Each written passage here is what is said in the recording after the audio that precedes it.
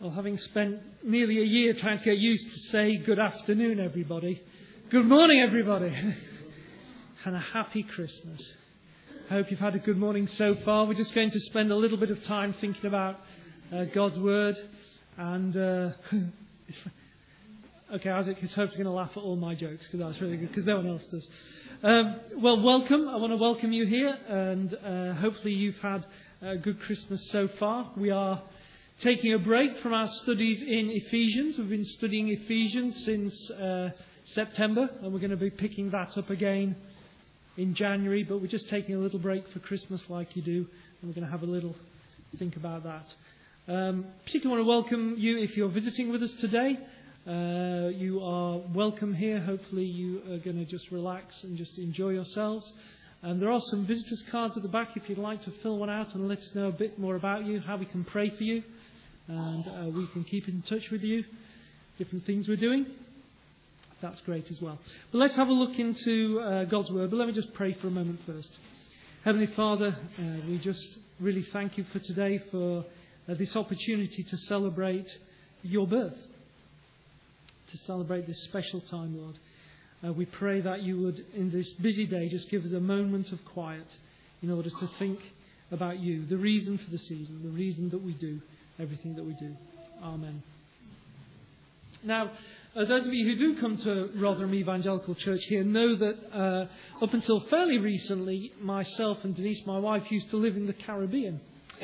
And it was one of the things we came to realise quite quickly was that when you ring home, particularly at this time of year, there's a couple of topics you need to avoid. Okay, one of them is the weather.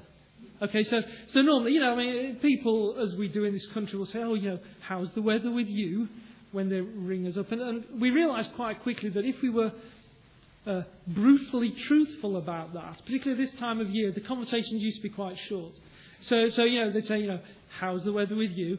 And if we said, it's 84 degrees outside and we're sitting in our shorts and T-shirts and there's a light breeze, then they'd usually say something like, that's nice. Well, I'll talk to you next week. And so after a while, we sort of got used to sort of saying, it's quite good. Yeah, it's quite good. There was another subject which wasn't quite as obvious to us straight away, which was public holidays. In the Caribbean, you tend to have a lot of public holidays. We have about 11 public holidays each year. And one of them was the Queen's birthday. Now, you will have spotted the fact that here in the UK, the Queen's birthday is not a public holiday. So it used to, again, really irritate people that we would ring back and say, and they'd say, what are you doing? So they say, we're off work, it's a public holiday. And they say, well, why? And we say, well, it's the Queen's birthday. And they'd sort of say, what?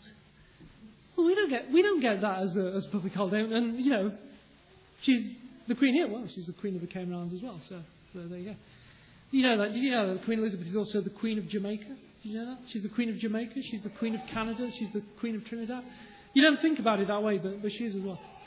But the Queen has a birthday, but it's a official birthday.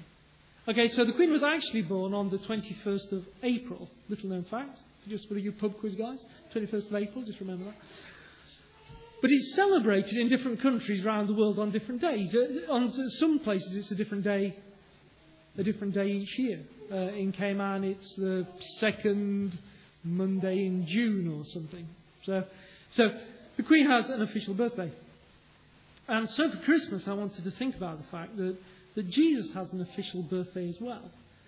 In the passage that Emma just read to us, we can see that the shepherds were out on the hills keeping their sheep. And scholars tell us that, that means that realistically this was not December, most likely.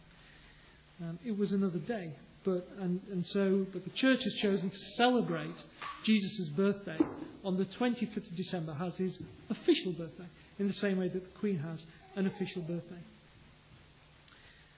But when we think about Jesus' birthday or any birthday, I suppose the question is, well, why should we celebrate?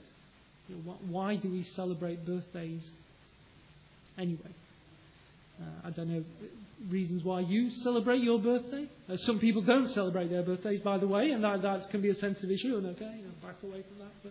But some people enjoy their birthdays and celebrate their birthdays. Favourite things on birthdays that you like to do? Do any of you have particular favourite things you like to do on your birthdays? Don't go quiet on me. Yes, cake. I like to watch my favourite TV shows, which is NCIS. And other things people like to do on their birthdays? Traditions you have or particular things? Wow. Okay, well, it's eating cake and watching telly for most of us then. I want to suggest 3 reasons, really, why we celebrate birthdays. And I think these hang together, hopefully. But partly, birthdays are a celebration of what's already happened. What's happened in our life so far. It's a celebration of, yes, I've got this far. God has been good to me to get me this far. Here are things that have happened in my life. I'm thankful that I've got here. We also celebrate birthdays because of who people are, who they are now. So, we're thankful that when we celebrate a kid's birthday, however, that they're here with us now, and the fact that they are that child to us. Whatever the situation is, whatever's been going on so far, that day is a special day, and it's something to celebrate. But also, I think in birthdays, hopefully, there's also a sense of looking forward.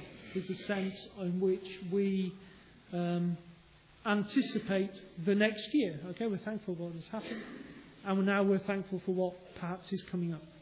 And so today, as we're celebrating Jesus' birthday, I want to think for a minute about those things. I want to think about the life of Jesus and Jesus' birthday in that way, as we're celebrating his official birthday.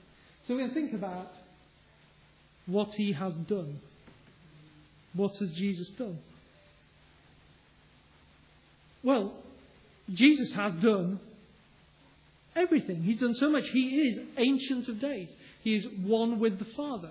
He is God. He was there at the very beginning of time. He is eternal. He's the Alpha and the Omega. He is the Lamb. He is the Lion. He is Jesus. He is God. And when we think about him, particularly today, we celebrate the fact, particularly that he was born. He was born as a human, as a baby, the King of the universe. All that like eternal stuff, like squeezed down into one human being, living a perfect life, as Jane was saying, living a perfect life that we couldn't lead. A perfect life we couldn't lead. Being God incarnate, Emmanuel, God with us. Now, if you've thought about that, now I have asked to do this in advance, by the way, just our sermon illustration. I don't just randomly go out and steal people's babies. Hold on.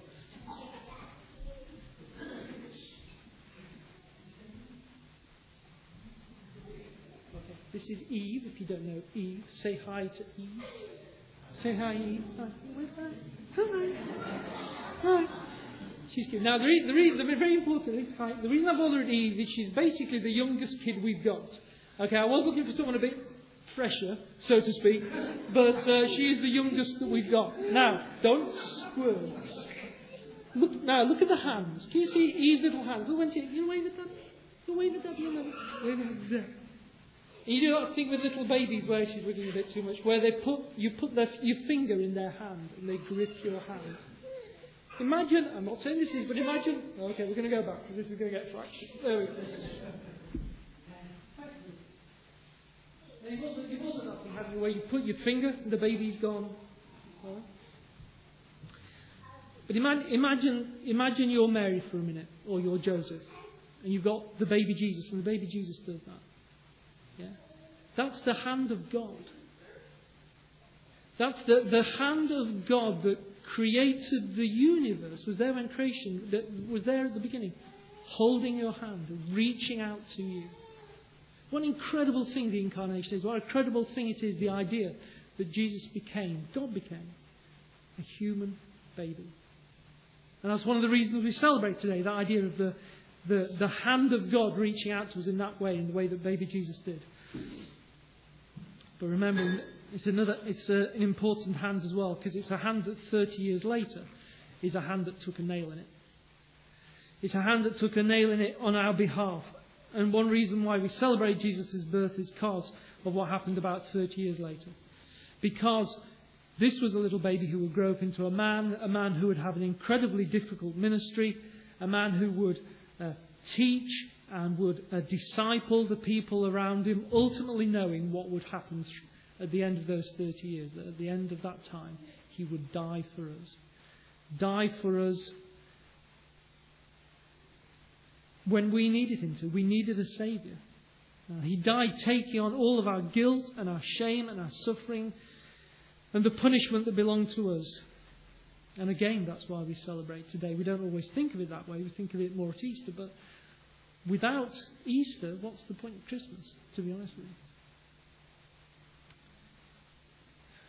There's a guy called Roy Lessin. He said that if our greatest need had been information, that God would have sent us a teacher. Or if our greatest need had been technology, he would have sent us a scientist.